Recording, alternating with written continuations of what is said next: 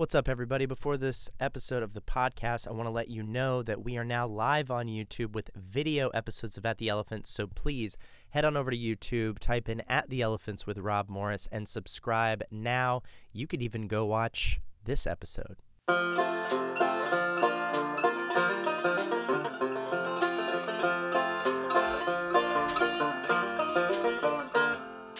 I'm me, the commissary says I better get used. Hello, everybody, and welcome back to At the Elephants. I'm your host, Rob Morris. So excited to have you listening. Shout out to Daniel Lemond. You know, he wrote he didn't write the song for the show, but that little track right there on the Prisoners of the Inquisition from Daniel Lemond's album Punk Philosophy has been the theme song of At the Elephants for years now. And I kind of take it for granted, letting him play us in every week. But let's shout out Daniel Lemond. We also have music on the show from Max Stampa Brown. So let's take a moment to appreciate those talented gentlemen. But moving on, happy Super Bowl Sunday, everybody. I hope you're enjoying the day. I hope you have some fun stuff planned. Personally, I do not give a fuck about the Super Bowl at all. I don't pay attention to sports. I'm a politics nerd. That's where my interest lies. Those are the teams I track. That's where my fantasy league is. My fantasy quarterback is Bernie Sanders. That's what, you know what I mean? Like, didn't do well last season, but I'm hoping for a good scorecard this year. But if you're, I got a friend of mine who's a really big Kansas City Chiefs fan, and as I understand it, they're participating in the Super Bowl this year. So, I guess that's my team because I guess they're the Cubs or the Sox or whatever the fuck, the team that hasn't been there in a lifetime and they got a shot. So I'm always rooting for the underdog. I may not know any of their names. I do know where Kansas City is. That's the best I can do. But let's move on. Let's get to it. Today's episode, a Sunday episode of At the Elephants. We've been going every day, introducing you to the cast, to the crew of Martin Sherman's Bent being performed in Brooklyn, February 6th through 15th. Get your tickets now. Get them now. Why don't you have your tickets yet? What the fuck? Get your life together. Get your tickets for Bent. It's a really fucking good play. I love this play. It was originally staged in 2015 at School of the Arts by some very talented seniors at the time, class of 2015, and a a large number of the original people involved are involved again, many of the cast and crew, the director, and they're also bringing in some new talented people. One of the people returning to their role on this show is Ethan Nienaber. Mr. Nienaber was not in the class of 2015. He's a 2016 grad, but he was brought in for his movement expertise. He's one of those Francisconi brainchildren who really just soaked up all the moving around shit from Bob's class. So he was brought into the original production to help with transitions and movement and stuff like that. And Emma Coulter, the very talented director of this project, brought him in again to do the Brooklyn version. So we get into that. We also get into a very interesting story about a brand new show that you might have heard of called Emoji Land, a new musical playing in New York right now. Get your tickets for that shit, too. Go check out both and get you a double dose of the knee-knobs. Get you all the Ethan knee-knobs you could handle. Also go listen to his lovely lady, Beth Hawks, on this show back a few episodes. Anyway, so I got into it with Ethan. I love Ethan. He's got a great energy, super fun. This is one of my favorite episodes I've done in a little while, just because I really enjoy talking to this dude, and I think you're going to enjoy the chat. But let's get into it. Once again, I'm going to throw it out there. Go get your tickets for Bent. It's going to be a really good play. We have several more episodes coming for you. Will Bethman, Emma Coulter, her father, and also UNCSA alum Steve Coulter from The Walking Dead and House of Cards is coming up this week. So stay tuned and enjoy this episode with Mr. Ethan Nienaber.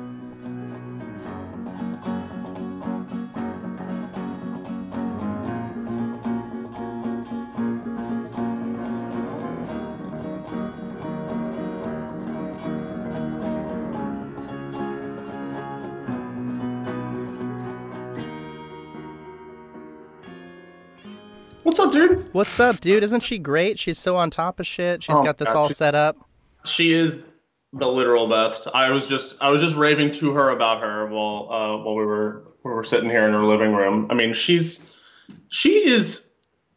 doing everything, man, and everything that I didn't know that she was already so good and capable of doing. My goodness. Right? Yeah, we were talking about it the other day. Producing is such an enigma, right? Because there's so many different versions of it. There's so much that you can be trying to accomplish, and you're like, okay, so I'm a producer. That means nothing in helping me understand what I'm supposed to fucking do. So now what do I do? But you find that shit out quick when you're doing all of it.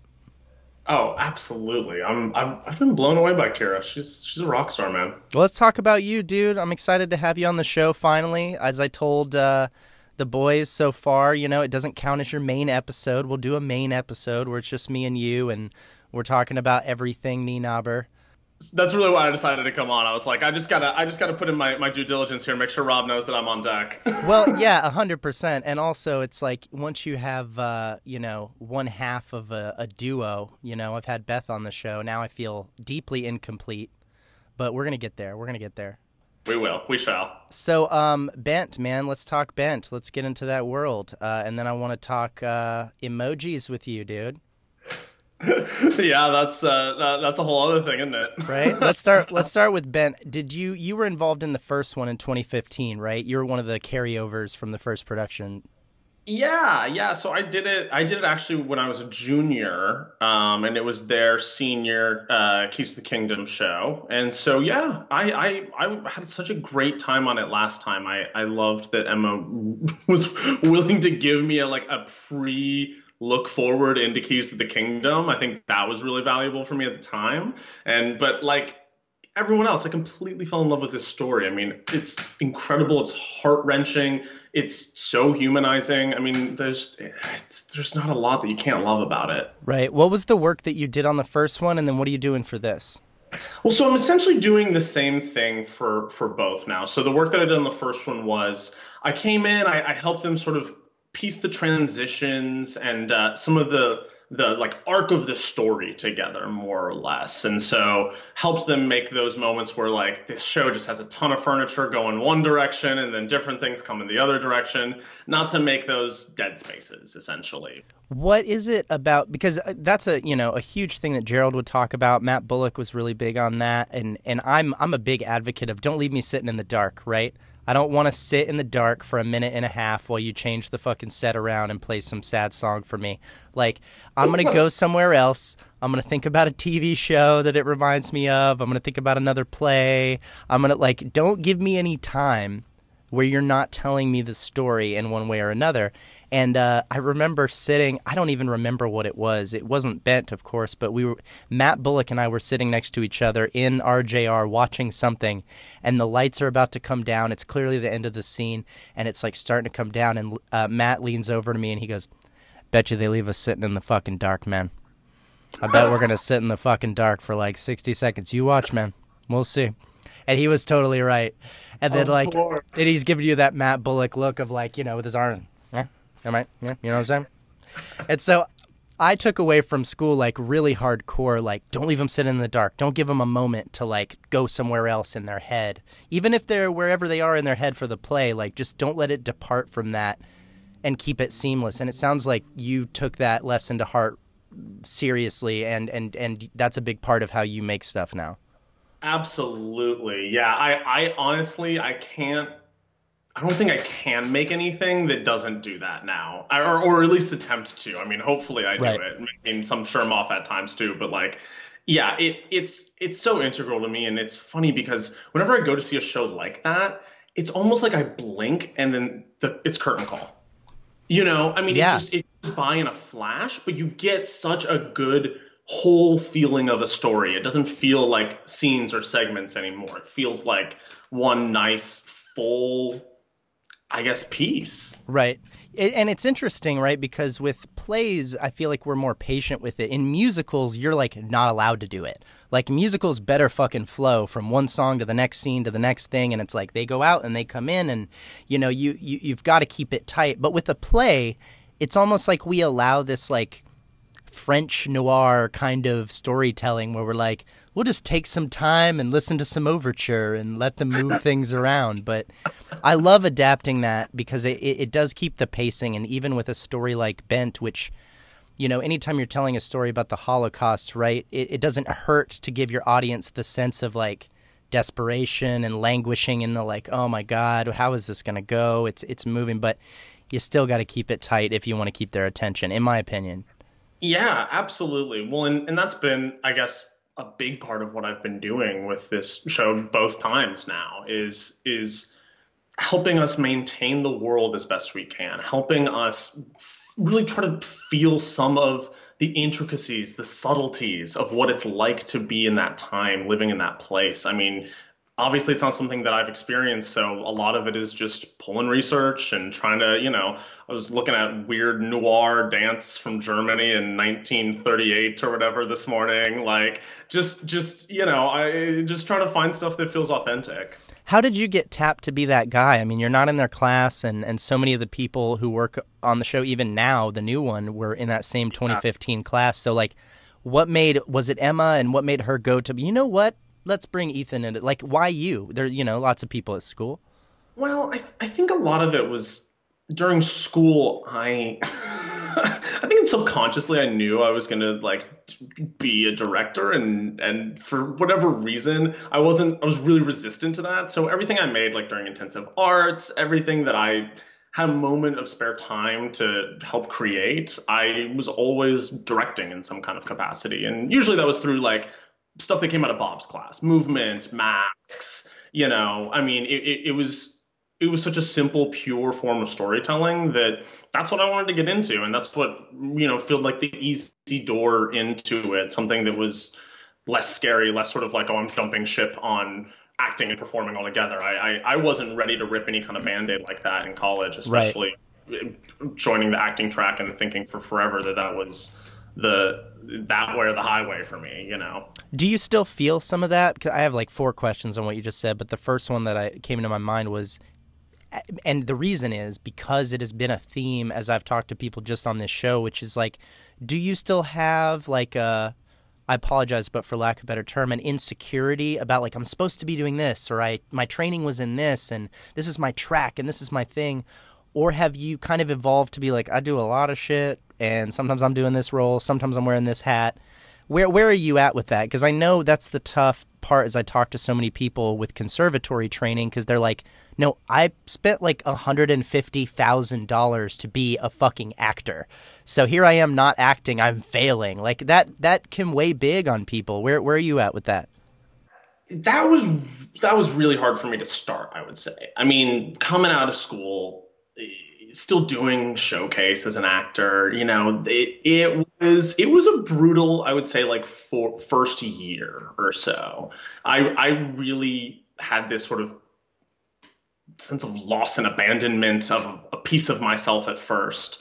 But what was actually really comforting for me, and this might sound a little bizarre, but every time I was in a performance situation after school, and once I moved here, I was always uncomfortable. I was always like physically uncomfortable. I was always like sweating and just like, I don't know if it was anxiety or what, but I was always not really like in my skin anymore. It didn't feel like. What kind of performances are we talking? Are you doing friends plays, a little stuff, or like what, you know, just act, but basic acting? They give you a script, you're up there doing the lines. Right, yeah, readings or a scene for someone's thing here. You know, I mean, nothing really large or professional or serious overall. Right. But I think it only happened like 3 or 4 times in that first year of being out of school, because I'd already kind of been like, yeah, I don't think I'm doing this much anymore. Like, I was really coming around to that.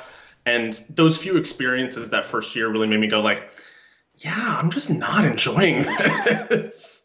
And so it was pretty clear, like I just needed to throw all my eggs in a different basket. And I interned and tried to see if like administration would have been part of something that I wanted to do. And I liked pieces of that and would still do pieces of that, mostly like in the literary side or new work, you know, working on scripts. Right. But really it was always like, yeah, I have to be in the room. And I've been doing this like stuff with movement and just calling it like physical theater, but it was really just inspired by Bob's class. And Mm-hmm. so it seemed like something that I'd already been really in love with. And I just was finally opening the door and being like, oh, what can this all contain? So do you feel departed from acting now? Is it something that you've written off? Or because to me, I've talked so much on the show with people who take big breaks from different things that they practice doing. And I think one of the conclusions we've kind of come to in the people I've talked to is why write anything off forever?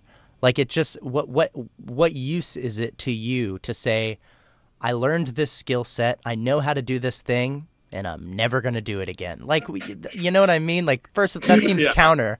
But at the same time, sometimes it helps us, and this is what I'm getting to with you, which is like sometimes it helps us to narrow our focus and say, sure, there's different things, but for right now, this is what I'm really interested in. This is what I really care about. This is the kind of shit I really want to make happen. How is that negotiation for you? You hit the nail on the fucking head. I mean, like it is something that if someone comes to me someday and says, I really want you to try to play this part and I am really interested, I'd be like, okay, maybe. Like, Dude, that's how hey, I feel. Like, as an actor, that's how I feel, 100%. yeah, right circumstances, right place, right time. Okay, sure. For It'd sure. be fun. Like it would be an enjoyable experience. But I am so much more passionate and excited and interested in what I'm actually doing today that to pursue that to pursue anything besides that in a professional sense just Right. kind of feels like a waste of time. Yeah, I hear you. So you're working on this new thing with Emma and everybody bringing this thing back to life, but you got another project that just opened up and people are pretty happy about it. Why don't you tell me about that, bro? How'd that come about, and what's that journey been like for you? Tell me about Emoji. Yeah, man, it's been wild. It's really been it's been about 2 years with the show for me, Wow. and I so it's a bit of a topsy-turvy marriage, I guess, with me in this show. But I was an intern when I was trying to figure out what I was doing. I was an intern for the New York Musical Festival, and I did literary and programming for them. And so that was kind of where I was reading a lot of scripts. I was doing evaluations, managing their submissions portal and stuff. And that was the part of it that, like I said, I loved. I loved just like reading and going to industry readings and stuff like that. And so one of the industry readings was Emoji Land. I thought the music was genius. I thought, it's emojis. Everyone knows emojis. Like Androids have emojis, iPhones have emojis. Everyone's got an emoji in their life in some Sure. way. And so it's super universal, super accessible to all ages and groups of people. And the story really had, I thought, a good heart, but needed work. But the musical bones were there. Like the music has always been super strong, and lots of the music that I heard at that time is still in the show today. So recommended it to my boss, and she was like, the application's due in a week. If you can get them to apply and put in something good, we'll see how it goes. And I was like, okay, great. And so reached out and was like, I think your stuff is dope. I mean, I was pretty much just like, you guys are awesome. Like, you clearly know how to write good music. So apply to the festival if you can. Let me know how I can help you. And they got selected. And at that point, when they got selected, wasn't an intern there anymore. So I was free to just kind of throw an ask into the wind and see if I would get anything back, and asked Right. if they needed an assistant director. And so they were like, sure, well, you can talk with our director and see if he would want to have you. And I was like, done. And the rest is kind of history since then. Well, I want to get to the reception that it's had, which has been really positive. But before that, I want to make a point that I think is very interesting of, when we leave, well, let me be more specific. When we leave school, specifically a school like ours, a conservatory, you have these aspirations, whatever they may be. Maybe it's theater, maybe it's film, maybe it's television, maybe it's live events, whatever it is you want to do. But in your head, at least for me, it's like, you're like, there's got to be gatekeepers out there who are like big wig exec guys and gals who are like deciding who gets to work. And you got to please those people, or good luck. Go make your own fucking thing and see if anyone comes. And what I love about this story is, here is this show that got made and people like it, and a fucking intern found it. you know, and made a point of, you know, and not to belittle you. I mean, of course, No. you're bringing a very specific mentality, and I think you're qualified to do that. I really do. I'm not kissing ass, but in the hierarchy of how it works, it kind of shattered some preconceptions I had before, and I hope anybody might have, of like, you never know who's going to be the one who's going to review your submission or who's going to find your show at that back-ass theater that you thought nobody came to and go to their boss and be like, you know, I stand to gain nothing other than maybe being the one who was right historically, but man, this is fucking good, and I think you should know. And it's so funny because it's as simple and silly sounding as that is. Like, I was a fucking intern, dude. Yeah. Like, I didn't really have any place to be like, this might be good. Yeah, you But, didn't like, even know why you were doing it. You know what I mean? You were like, I'm going to be an intern to try to discover what the next step is for me and along that path. Yes, exactly. And it was so funny because, like, throughout that whole time, it was so formative to me, even just receiving that one little bit of validation that they were going to apply. I mean, I was like, oh, wait, you're even just going to put in an application? Like, that's my whole job is applications at this place. Like, that's a thumbs up for me alone. I was just happy that had happened. I sort of felt like, well, at least I did my job. Like, Yeah, at least 100%. I helped in some way. And yeah, you never know, though. You never know. So let me ask you then about the show now that it's opened. What has been the response? What are people feeling about this? You know, you hear, you know, there was what was it? There was an Emoji Movie a little while ago that came out. I don't think it did super great. So you hear that kind of thing and you're like, is it gimmicky? What's the idea here? Are you just picking a cultural thing that we all hear and we're like, I know what that is. Let's make a show about it. I doubt that it would get to where it is with just that in the chamber. And I also trust your judgment enough to think that you weren't like, this sounds like a commercial piece of, you know, make some money. So where's the value in this show, man? What are people loving about it? You know, what do you love about it as you've watched it grow? Like, what makes this show special to you? Yeah, well, so, I mean, I guess the first thing back when was always the music. I think that's one of the big foundations of this show is it really is an original musical. And I think just for our industry, that's always refreshing. Like, and it's also a new musical that isn't like some of the other recent new musicals where it relies on 4 or 5 really strong melodies or choruses, and then it will repeat those and change those, and that's beautiful in its own way. I love shows like that a lot. Right. This one is different because every song is unique. There's rarely a melody that's reprised unless it's super purposeful and intentional. Okay. So that's a big part of it for me, just in the foundation, the bones of this thing. But the story is really about don't judge a book by its cover. And I think everyone's had some kind of don't judge a book by its cover moment in their life where they've gone, whoa, wait a second, you're reading into me in the completely wrong way. You don't get it wrong. Like you may think I look like that, but I'm really over here doing this other thing. And that's what the whole story is about. Every character is taken for face value, ironically enough, and then I see what you did there. I see what you did.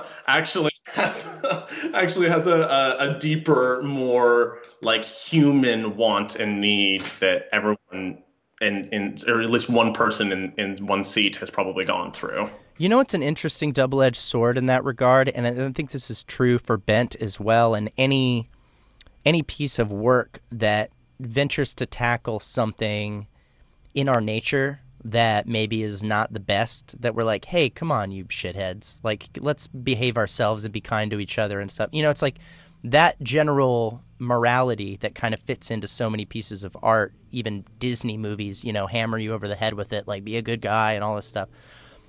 Oh. Despite that, and the example we were talking about the other day is A Christmas Carol, right? How many versions of A Christmas Carol has there been? And yet, there are still so many greedy fuckers out there who did not learn the lesson from the fucking movie. And it's like, the double-edged sword, right, is that, like, that sucks because it's like, aren't we trying to teach people these lessons in a way that they'll walk away with it and behave themselves a little better towards us and each other? But then again, it's like, if it worked we wouldn't have gotten the Michael Caine one with the Muppets. So it's like, you know what I mean? Like, you would have no story in Emoji Land if we all got the like book by its cover thing. Yeah, we all got that. Nobody does that. What are you talking about? Like, if that lesson in another movie or show had sunk in, there would be no value in you trying to tell it through this story. Unfortunately, we don't seem to learn the lessons, so we get to keep making the lesson stories. You know what I mean? And it's so true, because the writers and the team of Emoji Land have talked long and hard about how this is essentially a good opportunity to hold a mirror to ourselves right now and be like, yo, this is what we've got going on still. Yeah. Like, we're still going through these things, but like, and they take it one step further. They're really relevant too. There's a whole political thing. I mean, you see the Trump regime in this show very clearly, and how, you know, we're relating to it, how we want people to fight against it usually, right. I would say. So it's really been interesting because of that, because it tackles a lot of those universal things. And then there's those nuggets where you're like, wait a second, is that last year? Is that a reference to, oh, right. Okay. You're a little like, oh, that's sneaky. Like, if you pay attention, there's some good stuff in there if you're willing to put the puzzle together on your own a little bit. That's awesome, man. What has it been like trying to do both these shows at the same time? I mean, you've got this huge responsibility over in Emoji Land. Are you taking notes and stuff like that at this point? Like, is that the role you're kind of playing at this point in production?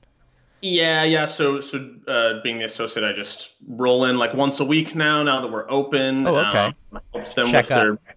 Do the little note check-in, and then make sure everything's tip-top shape, and then helped with B-roll the other day, and I'll rehearse our understudies and swings in now that they're contracted, so that'll be fun. But yeah, just maintaining, making sure the ship's still afloat.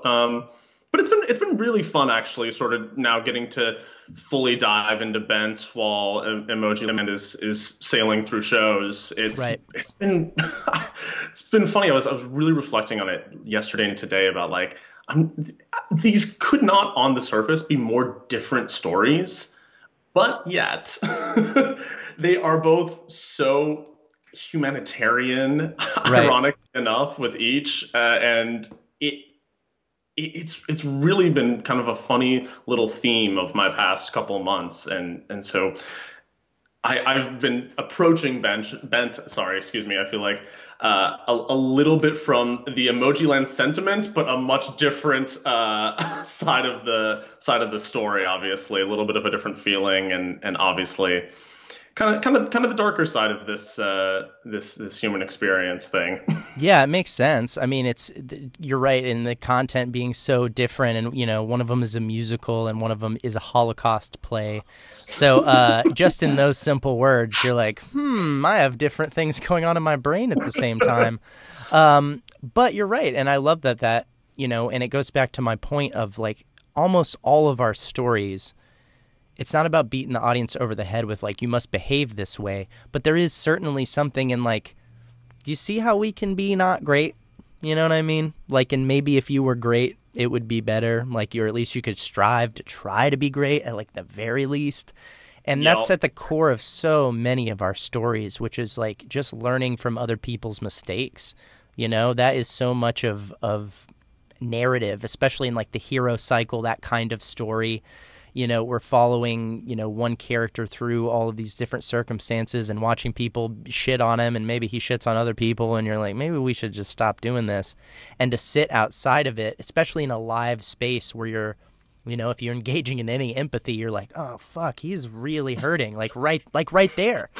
You know, not like in a movie where it's like making me sad. I'm like, there's a fucking guy crying over there, and it is affecting me, you know? Or there is a character, you know, who looks like it's the single greatest day of their whole life. And I don't even remember the last time I felt that way. And to see them really deal with it, like, you know, that's the kind of shit that makes me miss the theater, bro. I'm glad you're doing this stuff.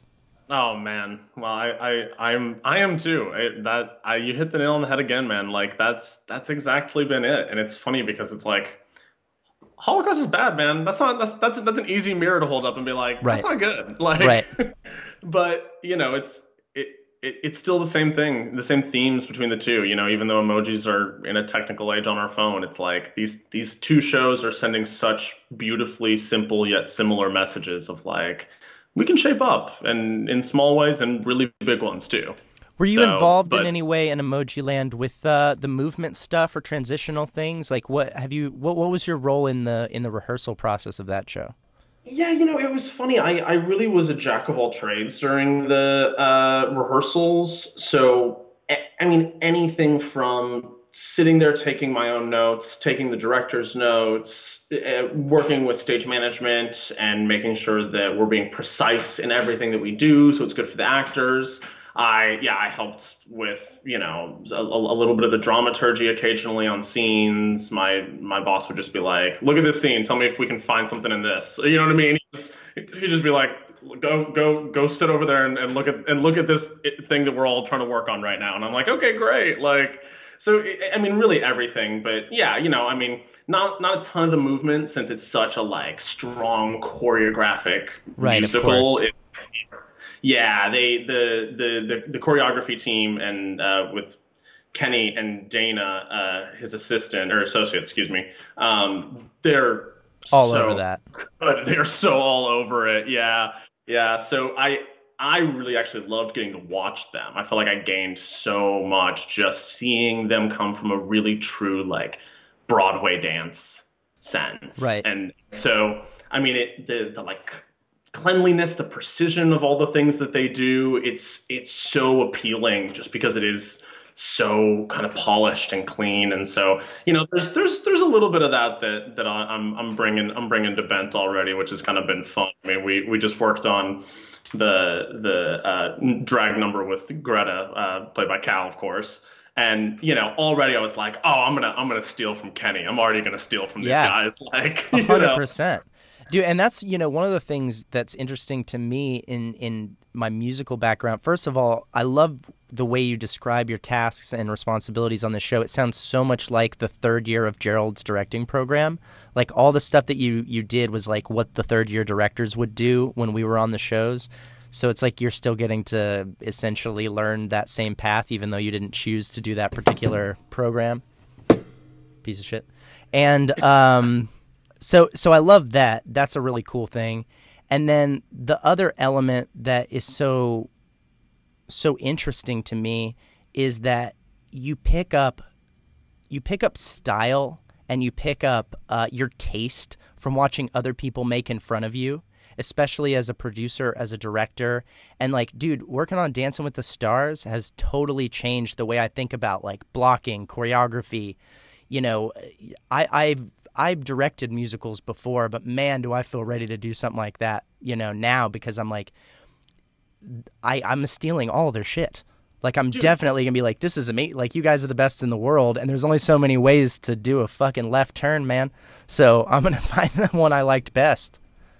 And steal it and just steal it all. I was going to say, I'm sure you are around some of the most incredible like movers, people who are like able to do things with their bodies that you're like, that's like superhuman shit. Like that's, that must be so cool, dude. Like just It's to pretty sit fun. around and be able to be like, I'm making a story about you for TV. Like, Well, I tell you what, buddy, and I think I already offered it, but I'm going to offer it again now that I'm looking you in your beautiful eyes.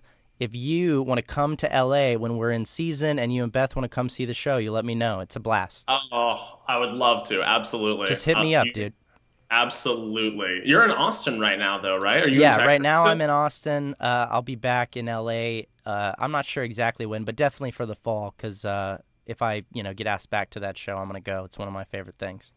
Yeah, for sure. Oh, I'll be there in the fall at some point, I bet. If that's my thing though. If whenever I am in Los Angeles, it is too comfortable. Right. That's the biggest problem. I am way too comfortable. I was raised in the Twin Cities. I was Right. used to being cold and being like, get up. Yeah. Like, and if I don't have that, it's just automatic vacation. Like I can't turn that dial back for whatever reason. It's so funny, man. Like I kick so hard into relaxation. And don't get me wrong, that's so necessary and I love it, but Oh, I can't be productive to save my life. It's so weird, right? Because I feel like when I was growing up, I was overweight, and so I never got cold because I was fat, and that's part of it, by the way. Anyone who's like overweight, who's like, I don't know why, just never really get cold. I'm like, I'll tell you exactly the fuck why. And I know that it's true because it all changed when I became not a great big fat person, and I was like, oh my God, this is uncomfortable. Like, I can't wear shorts. This is terrible. Oh, it's like I have like a normal experience now. Okay, got it. But now that I'm a skinny little bitch, LA is all I can handle, dude. It drops below 40, and I'm like, this is unacceptable. This is like, we might as well be on the fucking moon. You can't live like this. This is crazy. You're like, well, I can't wear my jogger shorts today. I don't get it. Yeah, exactly. And you're like, oh, St. Paul. I'm like, man, they should just close that whole state off, man, for the whole 3 or 4 months. Just doesn't seem fit for here. It's just like the Sahara. Like, no one lives there. Why would they live there? You'd only get maybe 6 good months at that point. Yeah, that's a good point. That's a really good point. You cross over, Ohio, and it's straight down. Just quarantine it. Well, thanks for taking the time to talk to me, dude. This was a blast. I miss you. Happy you're doing this, and congrats on both productions. 2 awesome plays to be involved in, and keep crushing it, homie. Thanks, man. It was great talking to you, and hope everyone comes sees Ben. Oh, man, they're going to see it. They're going to love it. I love it. I love it. I'll talk to you soon, man. All right, later, homie.